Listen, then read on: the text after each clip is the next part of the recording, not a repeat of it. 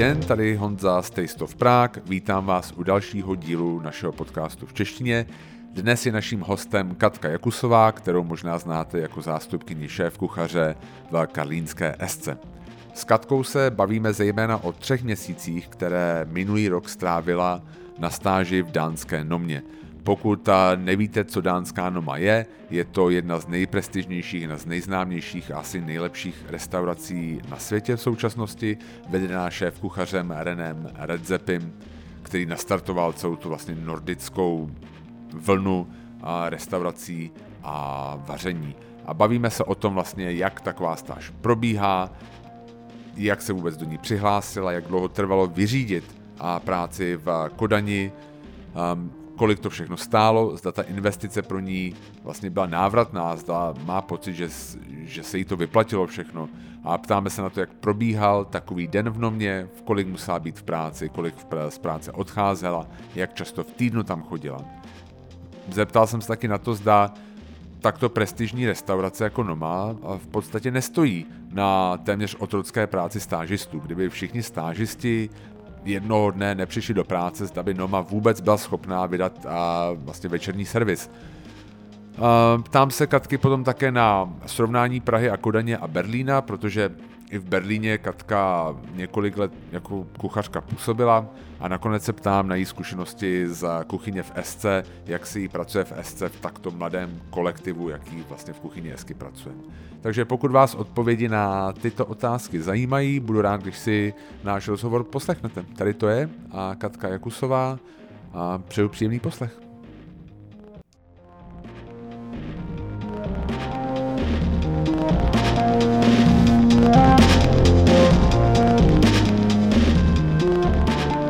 Já moc děkuju, jsem tady moc rád, že tady sedím s Katkou Jakusovou. Já děkuju za pozvání. A díky moc. Katka Jakusová je zástupkyně šéfkuchaře v Esce a my se chceme bavit o stáži v Nomě a pak o práci v Esce a třeba možná o srovnání Prahy a Kodaně, vlastně jako nějaký, nebo třeba Berlína, protože vím, že jste dlouhou dobu bydlela a asi vařila i v Berlíně, takže bychom se pobavili trošku o tom třeba o srovnání Prahy a z těch měst. Jo? Určitě.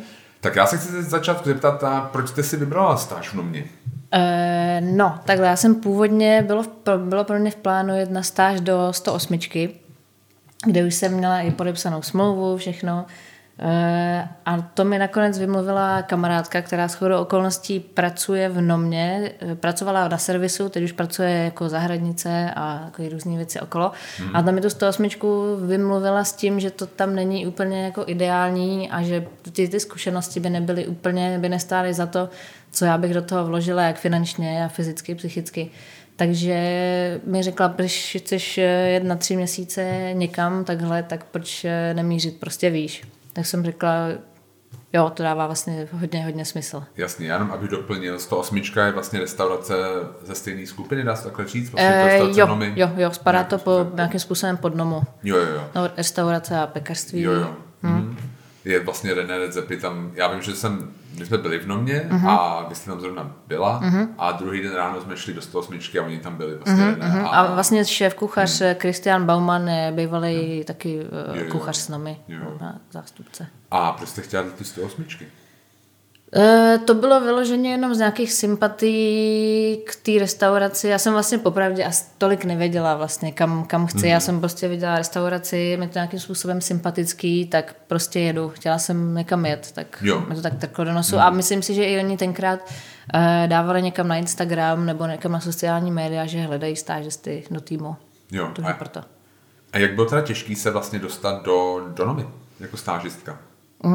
No, bylo to úplně jednoduše, jenom o nějaký aplikaci, poslání to na e-mail, který mají na oficiálních stránkách a tam už vím, že potom ty stážisty selektuje head chef Ben, mu to prostě někdo dá na kupičku a já si myslím, že spousta lidí se tam dostane přes nějakou jako známost nebo šéf kuchaře nebo nějakého kamaráda, se kterým pracoval, který zná lidi v Nomě a zbytek už je takový fakt jako random shuffle, že oni nemyslím si, že do hloubky jdou do těch zkušeností těch stážistů, protože ta směska lidí, co tam bylo úplně jako všeli jako všechno, to byli lidi, co měli žádné zkušenosti, lidi, co vůbec nepracovali v gastronomii, třeba třeba tam byl ajťák z Číny a tak. Jo.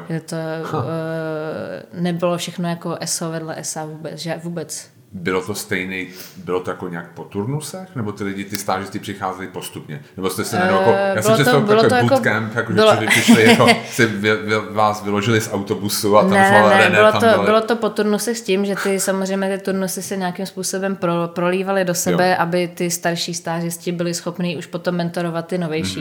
Protože tam to bylo taky, tam už to taky mělo nějakou hierarchii v té kuchyni v té prep kitchen, anebo už mezi těma stážistama, že ti starší už potom měli, už mohli zase učit ty novější. Jo, takže jako nějaký mazáci. Jo, no, už to bylo takový, to bylo přirozeně vyložené, nám někdo neřekl, ale teď tady vy budete učit, nebo možná i jako řekl nějakým způsobem, ale museli jsme, protože tam jako není čas vždycky běžet za šéfem nebo nějakým šéf de party a nechat si vysvětlovat. A je to hodně, i o selském rozumu to tam bylo, hodně moc. A existuje tady nějaký, když tam teda přijdete do Nomy a ujme se vás někdo, dostanete nějaký základní informace o tom, co budete dělat? Určitě, dostane se už vlastně přede mnou v nějakém e-mailu. Dostanete informace, nějakou osnovu, jak to tak nějak stručně bude probíhat, čehož samozřejmě se ve finále jako nikdo ani nedrží. Tam i ty hodiny, které jsou tam v té smlouvě, jsou samozřejmě absolutně nekorektní potom s tím, co tam člověk jako odmaká. Ale to je úplně všude, podle mě. No a jak teda funguje? Vy říkáte vlastně smlouva. Takže vy podepisujete smlouvu, když jdete nějakou takovou stáž? Smlouvu o stáži. Máme něco podobného i v SC. To je jako jenom nějaká dohoda o tom, aby měl ten člověk i nějaký důkaz o tom, že tam byl. Člověk tam podepisujete, že budete pracovat samozřejmě v nejlepším zájmu restaurace a podobné věci. Nic jako... Jo, že tam budete sobotovat, že tam nepodpálíte. Jasně, určitě. Jo. A potřebujete k tomu nějaký, vlastně to je Evropská unie, oboje, vlastně Dánsko, Česká republika. Jo. Potřebujete nějaký speciální povolení, nějaký lejstr? Ne, tam nic takového nebylo potřeba, jenom občanský průkaz nebo nějaký pas a to bylo všechno vlastně. Ani nechtěli žádný potravinářský průkaz nebo podobné věci vůbec. Zdravotní nějaký? Ne, vůbec. Takže vůbec? Ne, tohle vůbec nechtěli po nás. Takže můžete mít žloutenku a nastoupit do Nomy v podstatě. Když řeknete, že nemáte žloutenku. Já si myslím, že nic takového jsem nedokládala. Jo, jasně. Což asi je zvláštní, ale... Jo. A co pojištění? Když se stane úraz na pracovišti? Jak se to řeší u stážisty? To víte? Tak to vůbec netuším, jak by se tohle řešilo. Je možný, že něco... Vás prostě navezu do Uberu. Já vím, že jsem dokládala zdravotní průkaz, jakože jsem pojištěna v rámci své země a asi předpokládám, že v Dánsku je tohle ošetřený v rámci nějakého evropského pojištění. No, jinak to určitě to bude jinak pro ty zahraniční studenty, mezinárodní, studenty, stážisty mezinárodní. Tam to určitě bude nějak pošetřený, tomu věřím. Jak dlouho dopředu se to takhle vyřizuje? Já si myslím, že já jsem tu stáž začala řešit někdy před Vánocema a potom v březnu, v dubnu jsem tam přijela. Jo. Takže 3-4 měsíce dopředu. Já jsem vlastně, ono se původně měla Noma otevřít o měsíc, 2 dřív, takže já už jsem tam měla přijet někdy v lednu, to bylo 2018, mám za to, ale oni to potom posunuli kvůli vlastně stavebním pracím. Jak to funguje mezi tím, protože jste měla asi typu pracovní smlouvu v SC? Jo. Jak to funguje v SC? Když jdete jako, kdybyste tam byla 3 měsíce? 3 měsíce. Bylo jenom o přátelské dohodě. Já jsem řekla, že bych ráda jela na stáž a nikdo mi v tom rozhodně nebránil. Já jsem měla v tu dobu, já jsem v tu dobu měla neplacený volno, dostala jsem od hodného manažera i kapesný na cestu nějaký, ale zbytek jsem si musela platit sama samozřejmě. Jo. No a jak si člověk najde takhle třeba bydlení? V tom Kodani pomůže třeba Noma má nějakou doporučení? Já jsem měla štěstí v tom, že jsem tam měla už přátelé, kteří mi pomohli a našli mi bydlení. Vím, že spousta lidí tam měla problém si najít pokoj, ale Noma je schopná zařídit těm lidem bydlení. Tam to vyřizuje tchýně Reného Redzepiho. Teď jsem zapomněla úplně, jak se jmenuje. Vypadlo jméno. Ale ta má celkově na starosti stážisty a nějakou jako konzultuje s nima, jak se mají, jak se jim tam líbí, jestli je všechno v pohodě a zařizuje i bydlení po případě, takovýhle věci. Takže můžu vám pomoct? Jo, určitě můžou, ale vyloženě jako to není tak, že je to jenom v případě nouze. Jo. A tak třeba jste přiletěla teďka do té Kodaně, nastoupila jste do Nomě. Co byla pro vás tak jako nejvíc překvapující věc? Překvapilo vás tam něco na začátku v té Nomě? Něco, co jste nečekala? Oni nás hodili do vody, jak neplavce, si začneme kopat nebo ne, tam přijdete a hned prostě jedete hned šup. U mě to bylo ještě v něčem extrémnější v tom, že většina těch stážistů zůstane na nějakou dobu v té prep kitchen, kde se připravují takový jako mravenčí práce jako bylinky, odrbávání různých věcí do krabiček sem a tam, ale mě poklepal na rameno jeden ze sušefů a říká, teď prostě tady Konín zítra končí na sekci 3 a ty prostě po ní převezmeš. A říkám, dobrý, a v hlavě jsem si říkala, ani nevím, kde mám tady najít lžíci nebo Thermomix nebo něco a už mám prostě dělat mise place na nějaký sekci. Dobrý, tak mě vzali rovnou dopředu a já jsem měla v podstatě v rukou zodpovědnost jako jakýkoliv řadový kuchař. Aha, takže to bylo, a to se každý stážista se k tomuhle jako nedostane? Ne, každý ne. Já nevím 100%, jestli tohle bylo o náhodě, nebo ne, asi jo, podle mě jo, protože když jsem potom viděla, jak někteří kuchaři byli vybráni takhle na sekce, tak to byli potom třeba i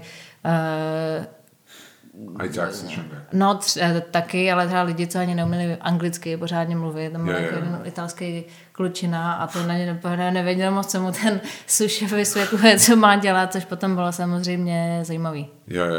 No. Takže to se stalo jak dlouho potom, co jste nastoupili? To bylo 3. den. Aha. No vlastně první den jsem měla nějakou introduction, a druhý den jsem byla v té prep kitchen, na 3. den už jsem mě takhle jako z rána vytáhli z davu a už jsem jako běhala sprinty tam a zpátky. Takže čeho se dotkne stážista v Nomě? To jde potom na talíř? Mm-hmm. Je to stresující? Jo, mě to hodně překvapilo. Nevím, jestli to tam tak mají pořád, nebo jestli to bylo v rámci nějaký to bylo dost hektický otevírání to Nomy a všechno pořád se dělalo tak jako hodně za pochodu. Ale překvapilo mě, jak hrozně moc odpovědnosti oni naloží stážistovi jako na záda a běž. Je to kolik tam stážistů? Jestli tam bylo najednou třeba 30 lidí. 30 stážistů a jako line chefs, jako normální kuchařů? Jednou tolik. 60? Tohle je neplacená pozice? Jo. Stojí Noma na stážistech? Kdyby třeba stážisti řekli, hele, jako já jeden den se vystřičný, hele, René nás řve, prostě jako já jsem tohle, proto jsem tady nepřijel, jako já chci být zpátky ke svý firmě do Šangaje. A prostě všichni řekli prostě ráno stávka stážistů a bude večer servis, zvládli by to? To by byla asi hodně velká sranda. Já si myslím, že oni by to zvládli, ale dlouhodobě by to určitě nemohlo fungovat. To je zajímavý. Že vlastně to je vlastně opravdu potom, jako naříkám, nechci říkat to... Stalo se párkrát, že dost stážistů v jeden den teda nepřišlo z důvodu nemoci nebo tamhle toho, to je jedno. Jo. Ale to člověk to pocítil hodně. Jo. Že musí tahat 3x tolik. Jasně. Už jste viděli i ty kuchaře, co tam pracovali, tahat jako daleko víc a ono to je takový mraveniště, prostě kde je potřeba zatahat zrovna, tak tam přiběhnou ty lidi a všechno se to spraví a zase se rozutečou jako do jiných směrů. V životě jsem tam nezažila. Zažila jsem tam pár docela průšvihů, ale ty se takhle jako lusknutím prstu hned dali nějak spravit. To jako taková tam, my jsme se se Zuzkou kdysi, než se tady Hašek narodil, dívali na takový ten pořad Top Chef, americký, vlastně tady to bylo jako na nože, akorát, že ty kuchaři v Americe prostě, oni vařili jako v opravdu jako výborných restauracích a vždycky vlastně tohle to dělali, že jo, a teďka máme, vypneme elektřinu, teďka nesmí, můžete jenom pravou rukou, prostě jako takovýhle, a vždycky to zvládli, a vždycky to vypadalo, že ale to televize. Samozřejmě to taky pušování nějakých limitů, ono to tak bylo i na té sekci mojí. Já jsem každý den dělala v podstatě tu samou věc, samou činnost. v určitý čas se dělají ty samé věci prostě. Ale každý den jsem viděla, jak ten můj šéf de partie mi nakládá jako další a další věci, protože viděla, že samozřejmě zrychluju, spohodlňuju a už to jelo prostě víc. Tady máš tohle, ještě udělej tohle. Že ve chvíli, kdy se cítíte už trošku jako tohle dám, takže v pohodě, tak asi prostě šup. Tak jasně, žádný takový. A to tempo třeba, když si porovnáte, a to samozřejmě porovnáte dvě úplně jiné restaurace, ale Esku a Noma, tak to tempo kuchaře je... Je to, nevím, jestli tempo jedno nebo druhý je rychlejší nebo pomalejší, ale je určitě stres level je úplně někde jinde. Jo. Samozřejmě to jako v cigárko to vůbec, to bylo jako, když jsem náhodou stihla sníst oběd dost rychle na to, abych si odběhla teda na cigaretu po obědě, tak jako proběhlo, ale jinak to neexistovalo, nějaký pauzy. Protože mě třeba říkala ta Bára Šimunková, která pracovala v Perse, což byla 3 myšlenka v New Yorku, tak když Thomas Keller, protože oni dostali strašně špatný hodnocení, dostali, že New York Times dává 4 hvězdičky nejvíc, tak oni byli 4 a oni je stáhnou na 2. A tak se tam udály velké změny a jednou z nich bylo, že poprvé kuchaři měli jako formalizovanou přestávku na oběd. A ta reakce kuchařů bylo, že se začali stěžovat, že to nestíhají. Že to byla ta reakce, nebo jako ježišmarja, můžu se najíst, ale spíš jako stres level ještě do červená, že já to vůbec nestihnu. Ale to vlastně jako tady v Čechách úplně takhle nefunguje, že? Ne, si myslím. Dobře. A můžete mi popsat třeba ten den, jak váš probíhal běžný den, když jste byla v Nomě? No, jsme začínali okolo 7 hodiny, většinou si myslím 7-8, respektive časy trochu změnily. Takže stáváte v kolik třeba? Já jsem naštěstí to měla 10 minut na kole do Nomy, takže to bylo jako v kolo 6. 6:50. Ne, to určitě ne. Já už jsem celou noci sněla o Nomě, to v noci jdete spát a už přemýšlíte nad tím, co budete ráno muset připravovat, pak na chvilku jako teda... Kolikrát týdně jste tam byla? My jsme jeli já myslím, že neděle byl jediný den, kdy bylo jako fakt off. Jo. Pak z začátku pondělky byly takový jako na půl den, protože ještě ty věci nebyly dost zajetý a potom od úterý do soboty do noci. Noma je otevřená každý den? Já si to nepamatuju.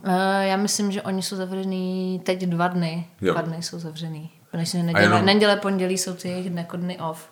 Ale myslím, že v pondělí byl vždycky takový trošku jako na půl se tam něco připravovalo. Obědy i večeře? Já si to nepamatuju. Já teď to myslím, byly to obědy a večeře, oni to potom změnili na dva seatingy večeří. Jo. No, protože to bylo vlastně docela ztráta času dělat ty obědy, sklidit to celý a zase to všechno připravit na ty večeře. Jo, jasně. Jo.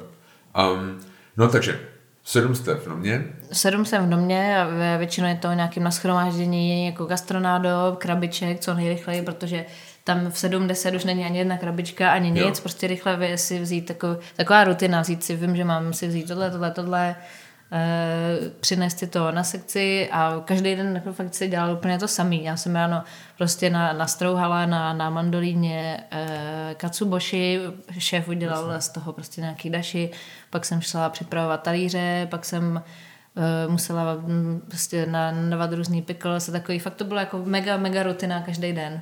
No a tohle jelo do jaký, takže v 7-10 máte krabičky? Pak byl jako krátký čas na nějakou snídaní nebo sváču, to bylo myslím okolo 11. My jsme ho rychle vytřeli podlahu v kuchyni, pak v 11 sprintem do kuchyně a to byla tak 2minutová miska s rýží a s vajíčkem, to tam rychle jako naházet do sebe a pak zase zpátky a myslím, že v obědy začínaly si v 1 snad, ve 12:30, když byly teda obědy. Jo. Pak byla zase nějaká pauza na oběd. No a co se děje vlastně, co dělá stážista během oběda? Během oběda se snaží co nejrychleji najíst. A zase, takže máte volno, když je nějaký servis? Během oběda, jako během servisu. Ne, během servisu? Takhle, nějaká část těch stážistů je v té prep kitchen, kde je šéf, který se stará jenom o tu kuchyň, ta je externí, nebo ta je oddělená od té servisní kuchyně. A ty jsou takový jako zadáci, ty tam Tam jako, když je potřeba, tak přiběhnou, přinesou něco dopředu, ale jinak tam jako dál připravujou nějaký bylinky a tyhle ty věci. A vy, když jste byla tam? Já jsem byla normálně na servise. Jsem se nandavala na talíře věci, běhala okolo, podávala věci, co bylo prostě potřeba. Jasně. No a teda oběd skončí, co se děje pak? No je potřeba všechno sklidit, přednat z krabiček do krabiček a ještě se dalo stihnout připravit nějaké věci třeba na večeře, a uklidit a jít se najíst. To byla půlhodinová pauza, kterou jsem si teda jako dost často zkracovala. Já jsem fakt si rychle najedla a běžela jsem zase zpátky jako něco dělat. A v tu chvíli to je kolikátá hodina teďka? To bylo okolo 4. hodiny, si myslím, potom ty večeře zase od nějaký 6. jeli. No a když jste se teda dostala domů? No, když jste odcházela z Nomy? Přišli tam 7? No, většinou okolo půlnoci. Okolo půlnoci. Okolo půlnoci jste zpátky doma. Vím, že v sobotu, že tím už paměť, tápány, jestli to byla sobota nebo neděle, jeden den, ten poslední servisní den, vždycky byl ještě deep clean kuchyně, to jsme třeba skončili ve 2. Ve 2. Co jste dělala v neděli? No většinou jsem se nesnažila vytuhnout v té posteli. Většinou jsme se setkali s kamarádama, jako stážistama na nějaký klidně už snídaní, oběd. Tam byla na jaře v létě, takže byla prostě krásná Kodaň. A já jsem se snažila co nejvíc využít toho volného času pro nějaké aktivity spíš než... Takže tam byla nějaká ty stážistky?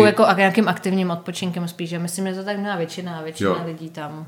Jo, existuje jako teda, vytvořila jste nějaká jako parta těch stážistů? Jo, určitě. Většinou v rámci toho jako turnusu, který tam přijel spolu, potom se to prolnulo dohromady taky, ale určitě jo, jsou tam lidi, měli jsme takovou svoji partu, trávili jsme spolu čas pořád vlastně. I jedna kolegyně z Indie mě zvala na svatbu dokonce. A teď měla minulý týden svatbu v Goe. A já jsem bohužel teda nemohla přijet, ale přišlo mi to hrozně sympatický a fajn, že jako až takhle jsme se seznámili spolu. Spojení nomou.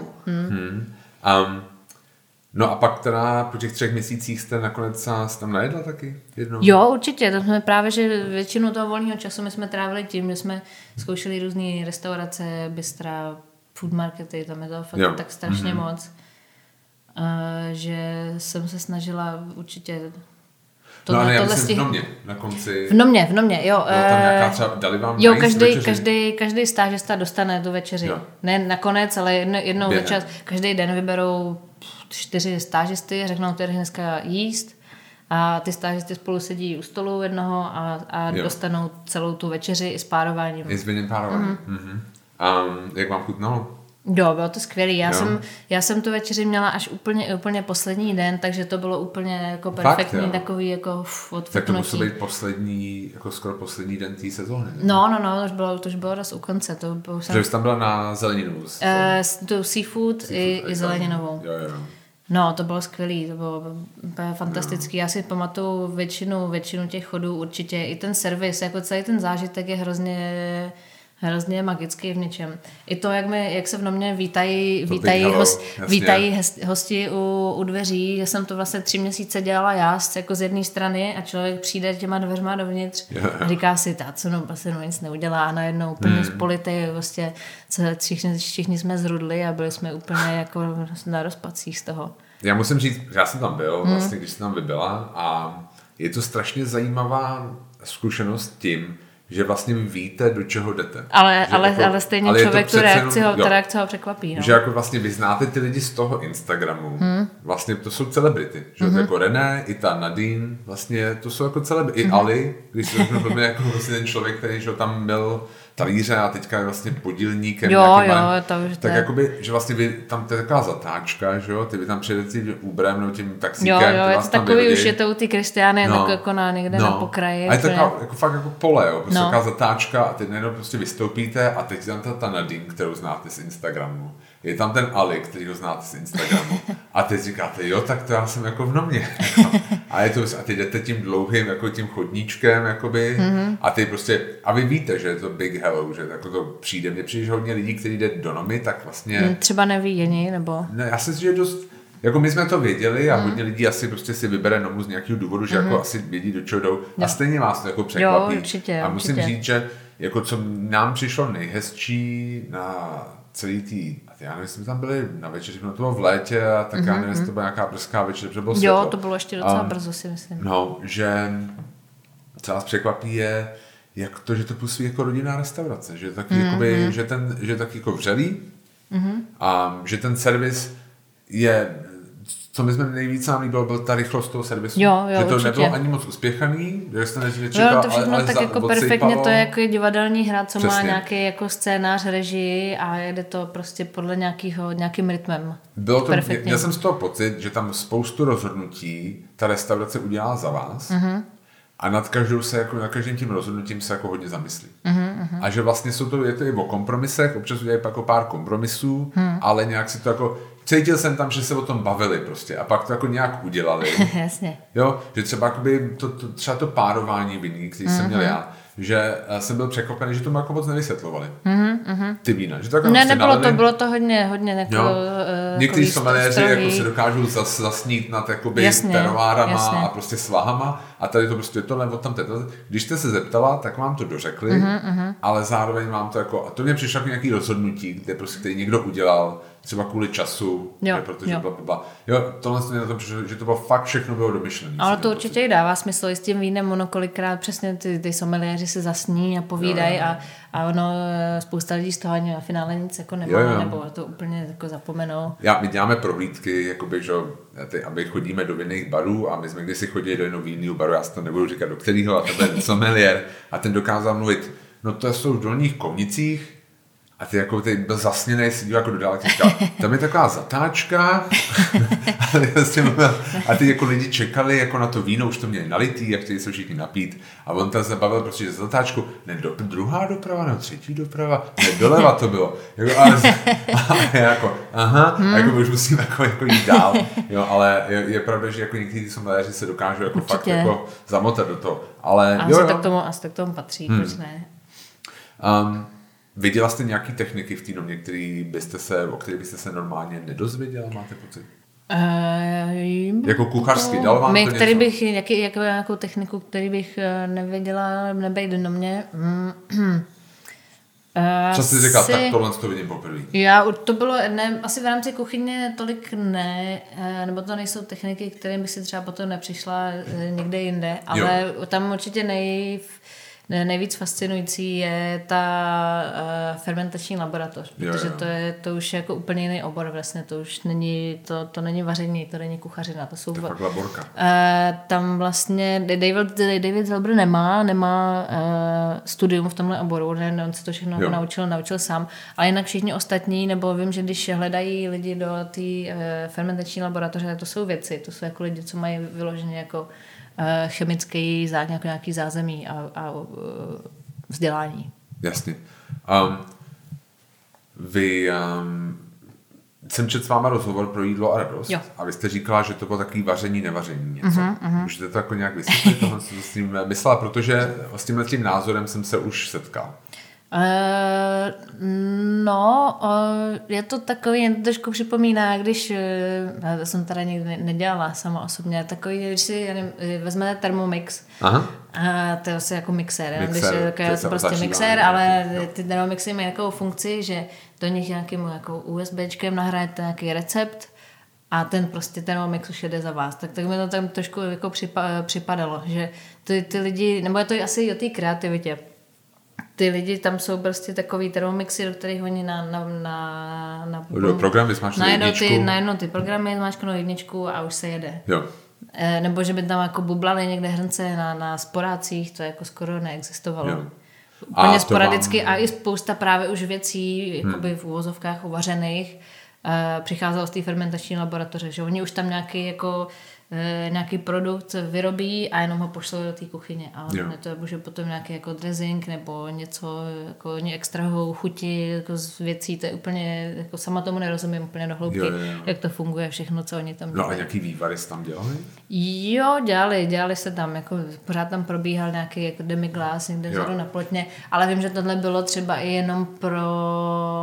Z toho se dělali jenom takový jako chicken skin, to byl takový jako tenký plátek vlastně toho tuku.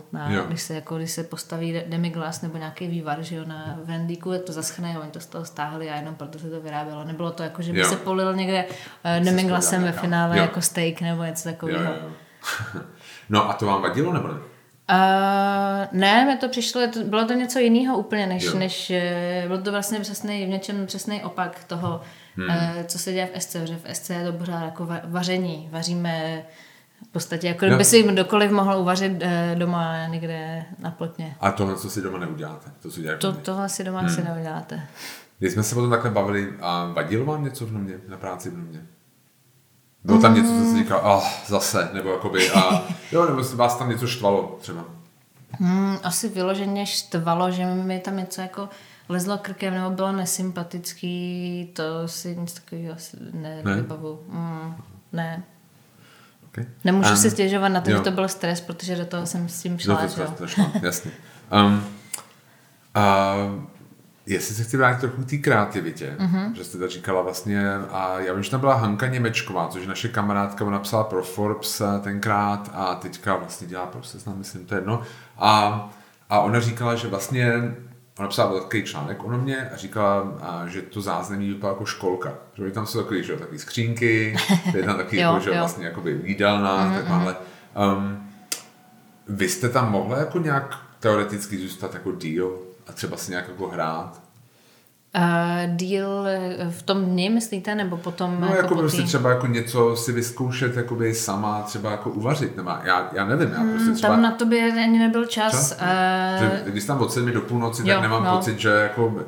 Nemůžu si představit, že bys tam chtěla být ještě díl. A vím, že pár stážistů taky mělo možnost úplně náhodou, taky podle mě jako poklepáním na rameno týden strávit právě v Test Kitchen s těma šéfama. Což bylo samozřejmě 90% o tom, že jim tam jete jako nádobí. Ale nebo jim tam jako připravujete maličké věci. Ale na tom bylo sympatický, že oni jim tam dali příležitost k tomu si v rámci toho týdne připravit nějaký projekt, nějaké jídlo a to jim mohli potom odprezentovat. Že to nebylo úplně zadarmo, že tady budeš mít nádobí, tady budeš s náma, s těma celebritama, můžeš koukat, co tady děláme, tak hybaj tamhle mydlit nádobí. No, oni řekli cute, díky. Ale takže tohle mi přišlo hezký, že my mohli mít tuhle příležitost. A kdo tam vařil personálky? Personálky vařili vždycky 2 stážisty každý týden, který si vybral sous-chef z té prep kitchen. Většinou pároval k sobě třeba dva lidi z Mexika, 2 lidi z Itálie. Jsme vždycky měli mexický týden, italský týden, jako v Lidlu, čínský týden. Takže tohle bylo taky vlastně super v tom, že člověk měl možnost ochutnat různou mezinárodní kuchyni. Jako úplně super. Všechno, co tam vařili, ty lidi, bylo fantastické. Já jsem se tam díky bohu nedostala, protože to bylo vlastně v něčem jako hrozná zodpovědnost a strašidelný, protože ty lidi tam držou 16 hodin, 17 hodin denně a chtějí se dobře najíst. Jasně. A stalo se tam 1-2krát, že se něco nestihlo nebo nebylo úplně nejlepší a ty lidi vám to dají sežrat docela.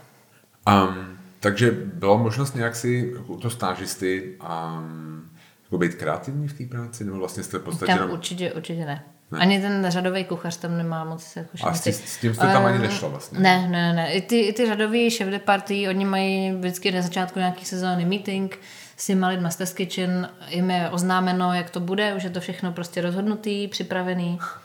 Tady je prostě 22 jídel, tyhle se vaří takhle, ty kuchaři se rozdělí do sekcí jednotlivých, přidělí se jim ty jídla a oni musí vařit podle receptů, který jim ty lidi dají.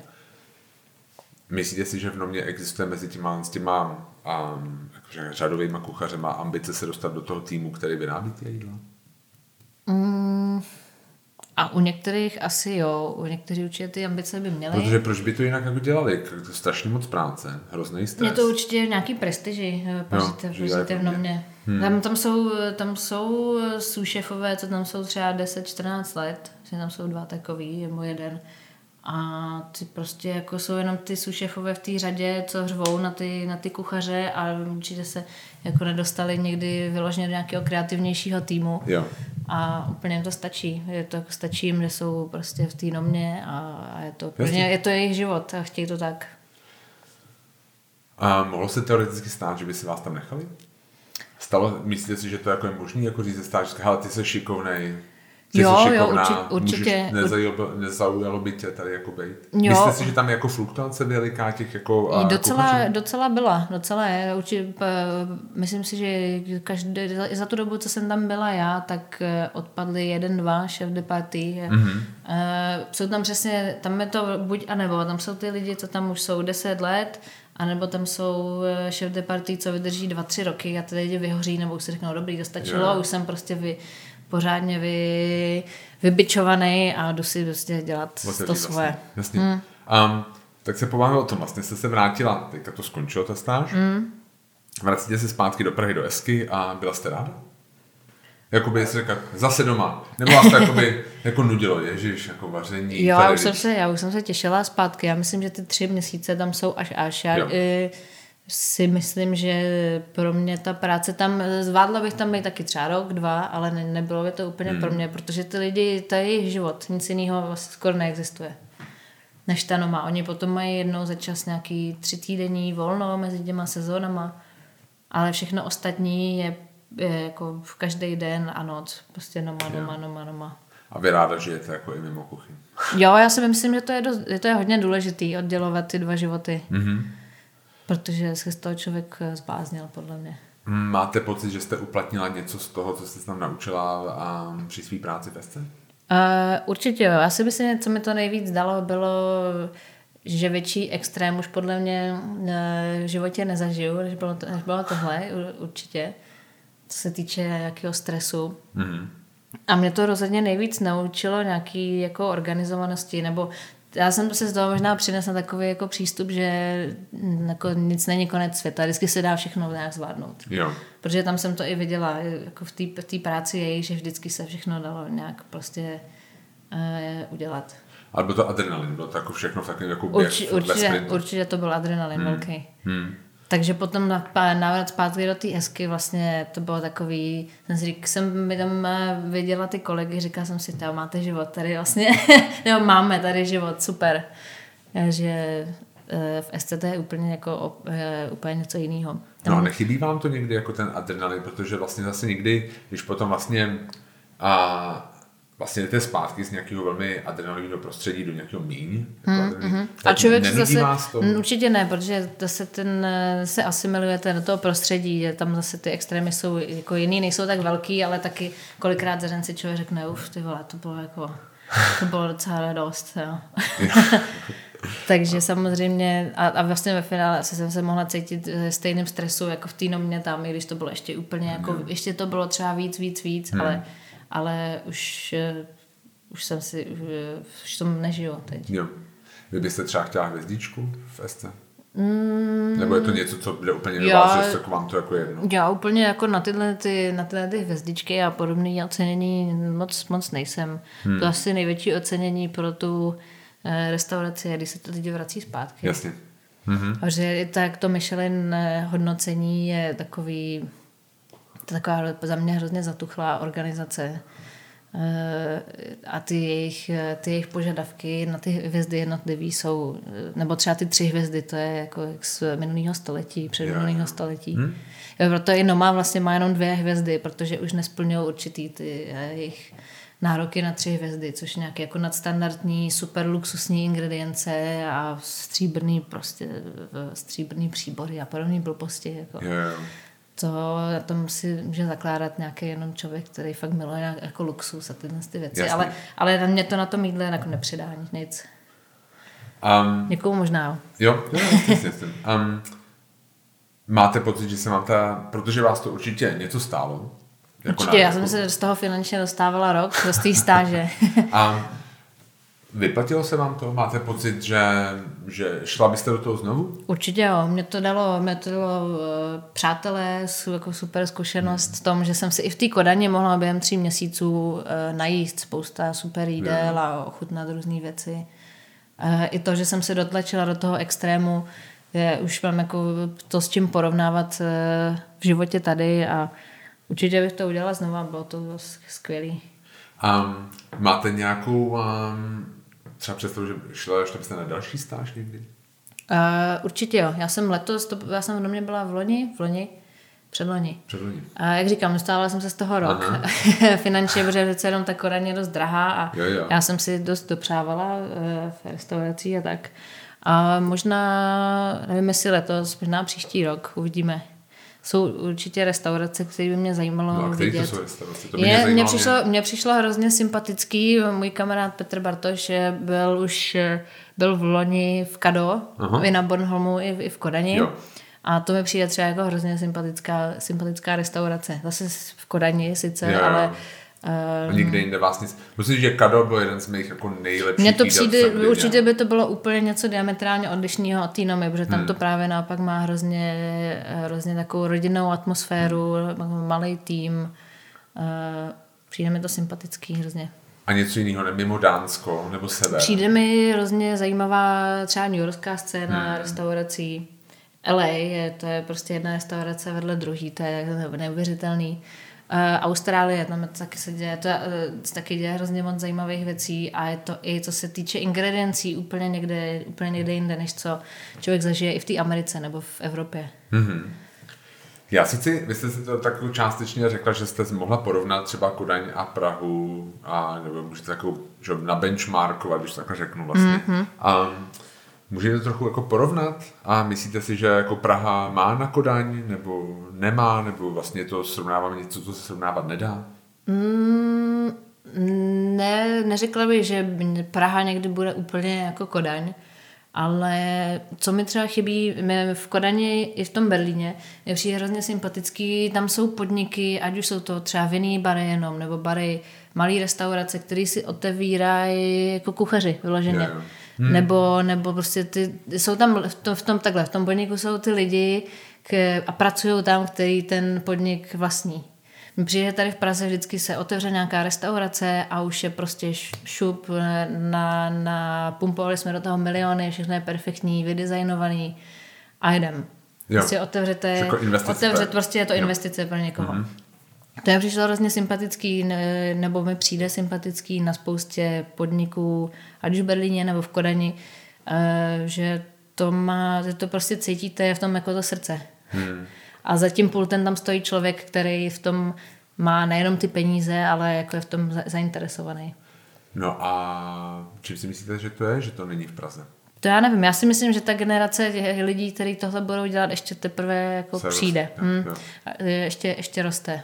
Protože my jsme o tom krátce bavili, než jsme zapli mikrofon, že vlastně třeba v Kodaň jako žije z Nomy, že vlastně třeba lidi odcházejí z Nomy a otevřou si vlastní restaurace. Barcelona žije třeba z El Bulli, takovéhle věci. A máte pocit, že tady v Praze existuje nějaká restaurace, která by měla potenciál na to vytvořit tu druhou generaci, že si otevří vlastně, že jakoby je taková jakoby scénotvorná. Alma mater je to. Já nevím, jestli to bude vyloženě jenom jedna restaurace, ale asi jako celkově ambiente má potenciál pro to vychovat spoustu takových lidí, kteří se potom třeba odpojí od toho a otevřou si něco vlastního. Myslíš, že ambiente pouští lidi takhle schopný? Protože já mám prostě pocit, že to je taková jakoby, nechci říct jako zlatá klícka, ale jako mám pocit, že vlastně... Určitě to je jako je to taková, já to samozřejmě znám taky z vlastní zkušenosti. Aha. Je to samozřejmě, jako ty člověku je tam bezpečně a má to svoje, ale to už je potom na tom člověku, jestli tu klícku teda opustí nebo ne. A myslím si, že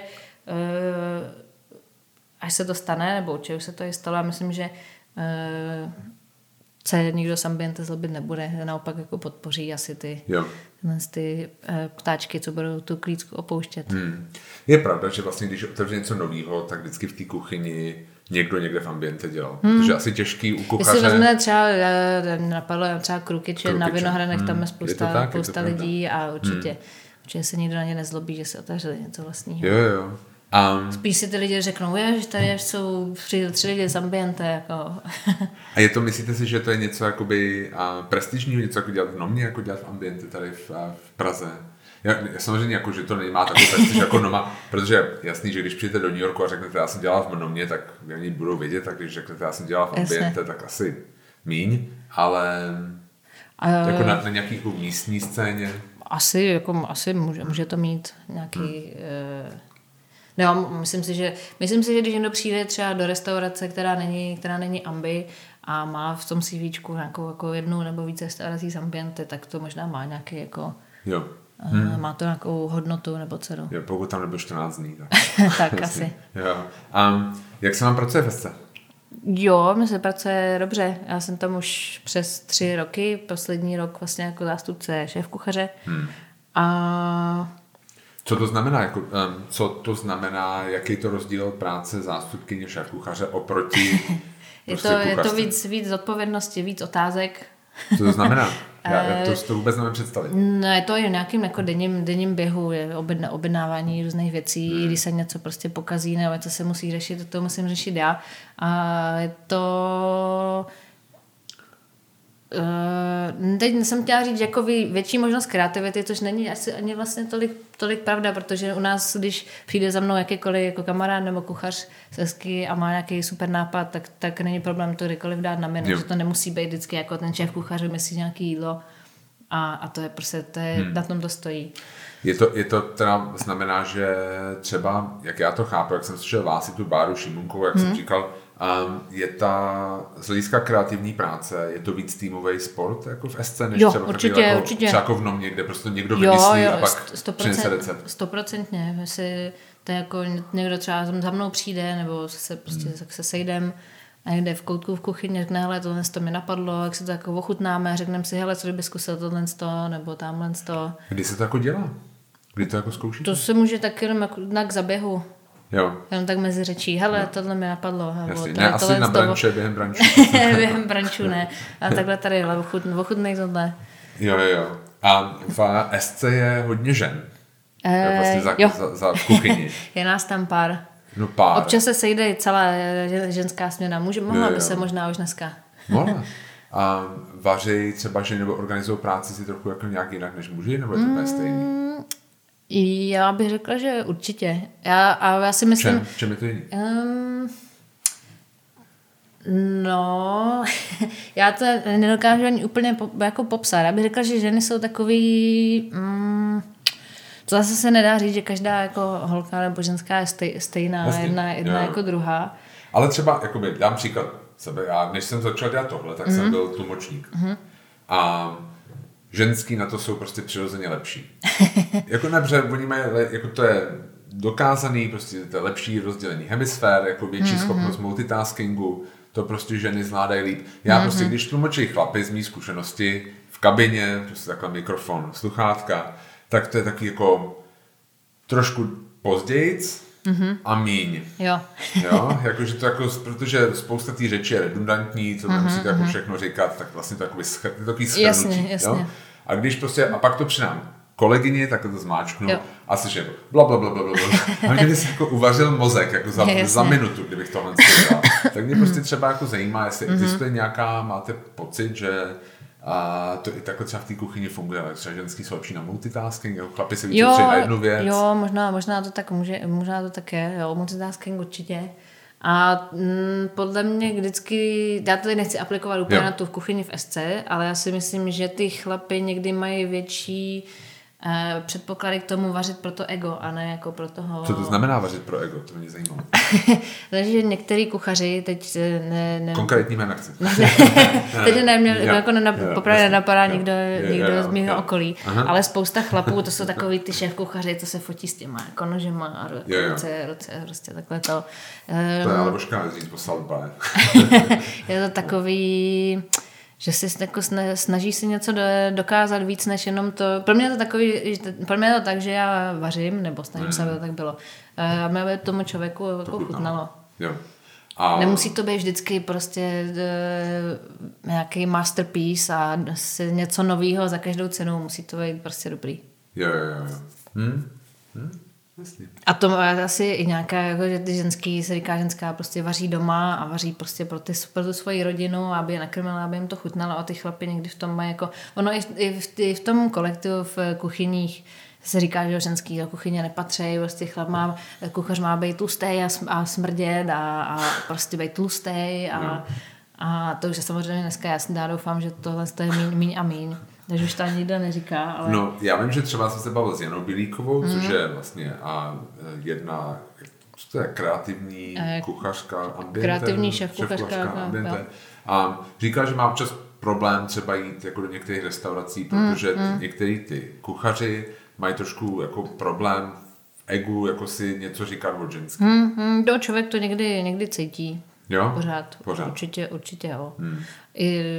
Určitě nejenom v Čechách, ale když jsme říkali, když se pálí člověk na nějaký ten jako žebříček 50 nejlepších restaurací nebo kuchařů, nebo šéf kuchařů, jak tam pořád dominujou ty chlapy. A je pravda, že možná to není ani jenom proto, že by tam chtěli dávat jenom ty chlapy, ono těch šéf kuchařek není asi pořád tolik. Jo. Je pravda, že World's 50 Best jsme říkali, mělo speciální kategorii nejlepší šéf kuchařka. No. A jako pro ženy, což vyvolalo i velkou vlnu kritiky, že vlastně, že to je jako nějaká, jako říct, nejlepší šachistka. Jo. Já paralympiáda kuchařů. Tady jsou ty chlapy a tady jsou ty ženský teda. Jo. A měla byste se víc smát. No. Jasně. Eska má vždycky, když vejdu do Esky, tak mě překvapí, jak mladý kolektiv to je. Myslíte si, že je to výhoda, nevýhoda? Je to výhoda, já bych řekla, je to mladý kolektiv, ale tam je vlastně hrozně zajímavý, tam je snad, je nás tam asi 15 kuchařů, z toho ten obor vystudovali třeba 3, podle mě, já myslím, že tak 3-4 lidi. Takže amatéř. Tak jsme vlastně, jsme vlastně kuchyně amatérů. Jasně. A ono, neříkám, že je špatně, že někdo se vyučí kuchařem, ale kolikrát ty lidi z toho oboru jsou takový už jako něčím už jsou takový jako, už mají takový jako zlozvyky naučený, nebo nemusí mít přirozený jako nadšení pro tu práci. Měla jste někdy pocit, že vám to chybí? Jakoby nějaký kulinářský vyučení? Nemyslím si. Asi může to být určitě výhodou. Takový ty jako základní věci je super umět a to není to něco, co by se člověk nemohl potom jako zpětně dál učit. Mě na tomhle řemeslu baví hrozně, že mně přijde, že se nikdy nepřestanu učit jako něco nového. To je skvělý. A umíte si představit, že byste někdy měla takovou restauraci vlastní nebo vinný bar, o kterém jste se bavila, o kterém jste mluvila před 10 minutami? Určitě. Jo? Určitě jo. Uvidíme, co se bude. Já se vždycky ptám na poslední takovou věc každýho. Co je taková ta jedna věc, co jíte, když se nikdo nedívá? Já se nestydím. Máte nějaký zlozvyk? Já se nestydím za nic. Zlozvyk... No, to není zlozvyk. Prostě něco, co máte prostě ráda a jako whatever, jo. Prostě, tak já si to pro mě to kdysi byla taková ta instantní nudlová polívka, která už to není, protože to se mi už taky dost zhnusila. Taková ta prostě taková ta jako jsem se zalila horkou vodou a to už je za mě teď i moc. Když se nikdo nedívá, to nevím. Moje největší guilty pleasure, kterou ani si nemyslím, že je guilty, jsou hranolky. To když přede mě tady z Mr. Hot Dog. A to, když přede mě postavíte jako klidně takhle velkou horu, tak já pojedu tak prostě jako bez zastavení, pořádnou kopu tatarky a já prostě jedu. Takže tatarka. Máte ráda takový ty vyfinčený hranolky? Jakože se tam dají cheddar jako Ne, já jsem klasik v tomhle. Jo. Jediný co, tak já mám hrozně ráda v Berlíně Burgermeister a tam dají takový jako cheese fries, ale tam mají hrozně geniální tu omáčku na tom, to jako nezatuhne ani na chvilku, půjde to tekutý, ale jinak klasik. Jo, dobře. No tak jo, já mám strašně moc děkuju, protože to bylo hrozně zajímavý a já vám přeju hodně štěstí do budoucna v SC, nebo potom nějaký vlastní, jakoby, kdybyste chtěla vinárně nebo v nějakém vlastním provozu. Já doufám, že se budeme dál jako vás tady vídat. Určitě. Díky moc. Děkuju. Mějte se.